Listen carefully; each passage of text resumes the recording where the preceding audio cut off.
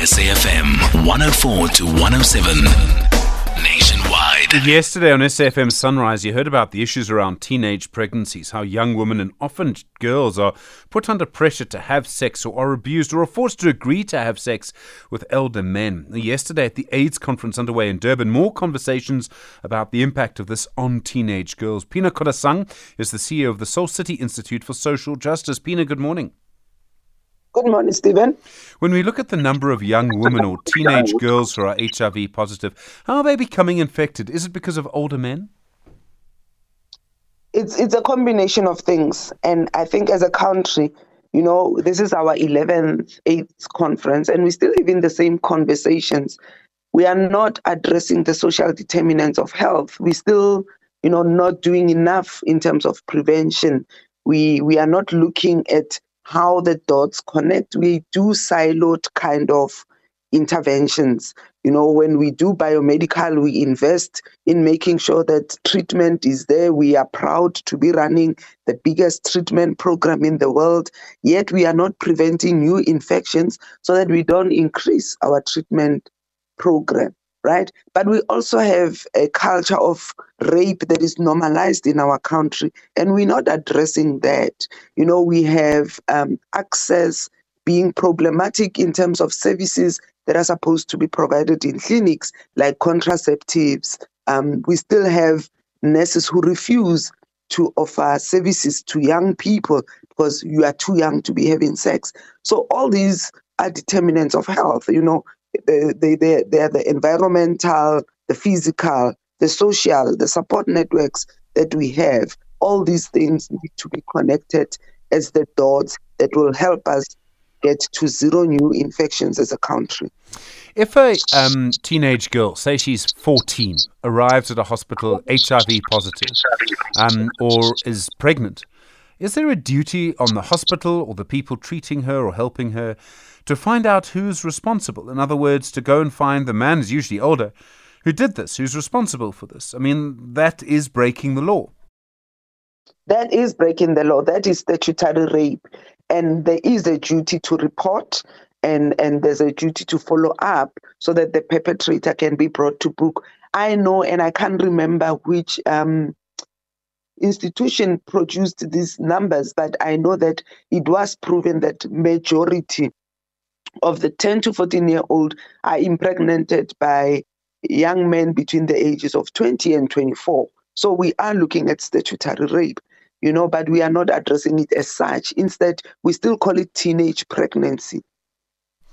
Why is no one taking action? Are people scared to? And I know one of the problems is that the now pregnant or HIV positive girl may not tell you or may be too scared. I mean, there's so many dynamics here. There are many dynamics, and it starts also in communication that we also must normalize in the home, where our children can talk to us even about their sexual health, right? And not just wait until something has happened.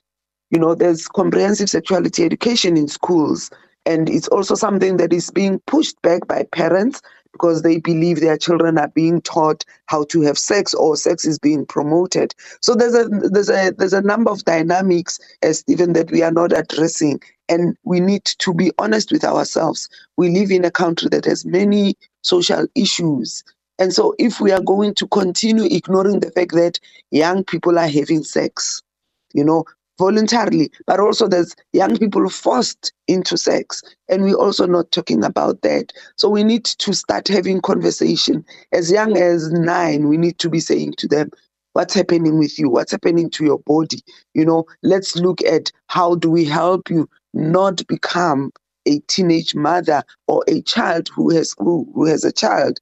So we need to really encourage education to do its part, Department of Health to do its part, police must do their part, social development must do their part, parents must not leave themselves out of this equation, because it's not that it's only the departments that must look at our children, but as parents we have a responsibility, even the responsibility to report. If I have a 10-year-old who's pregnant, I must go to the police and say, I want to investigate this, what's happening. Excuse me, we can probably have all kinds of programs, but in the end, one of the things that we need to do is to change the behavior of men. And I think that perhaps, considering the dynamics at play here, unless there is more punishment and more fear of punishment, it's not going to change. So it's not just about the law. Everyone always wants to change the law. It's about actually following up, finding out who the man is who, had sex with an underage girl and actually putting him in jail. And until you do that, nothing's going to change. And until you do it on a large scale, nothing's going to change.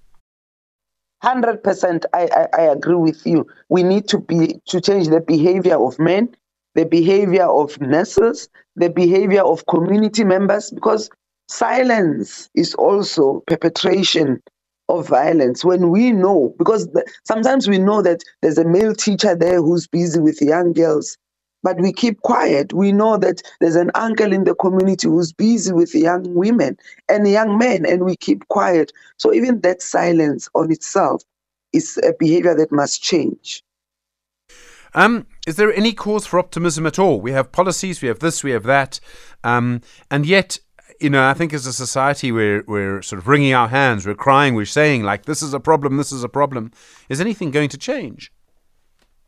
It will change when we change our behaviors, when we change social norms around rape, social norms around, exclusion. LGBTIQ communities are not treated well. Persons with disabilities are not treated well. When we change our behaviors around everything, we will change things. Policies are there, they are not implemented.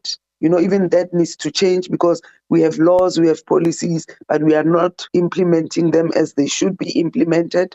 So everybody needs to change. But let's also emphasize, men must stop raping.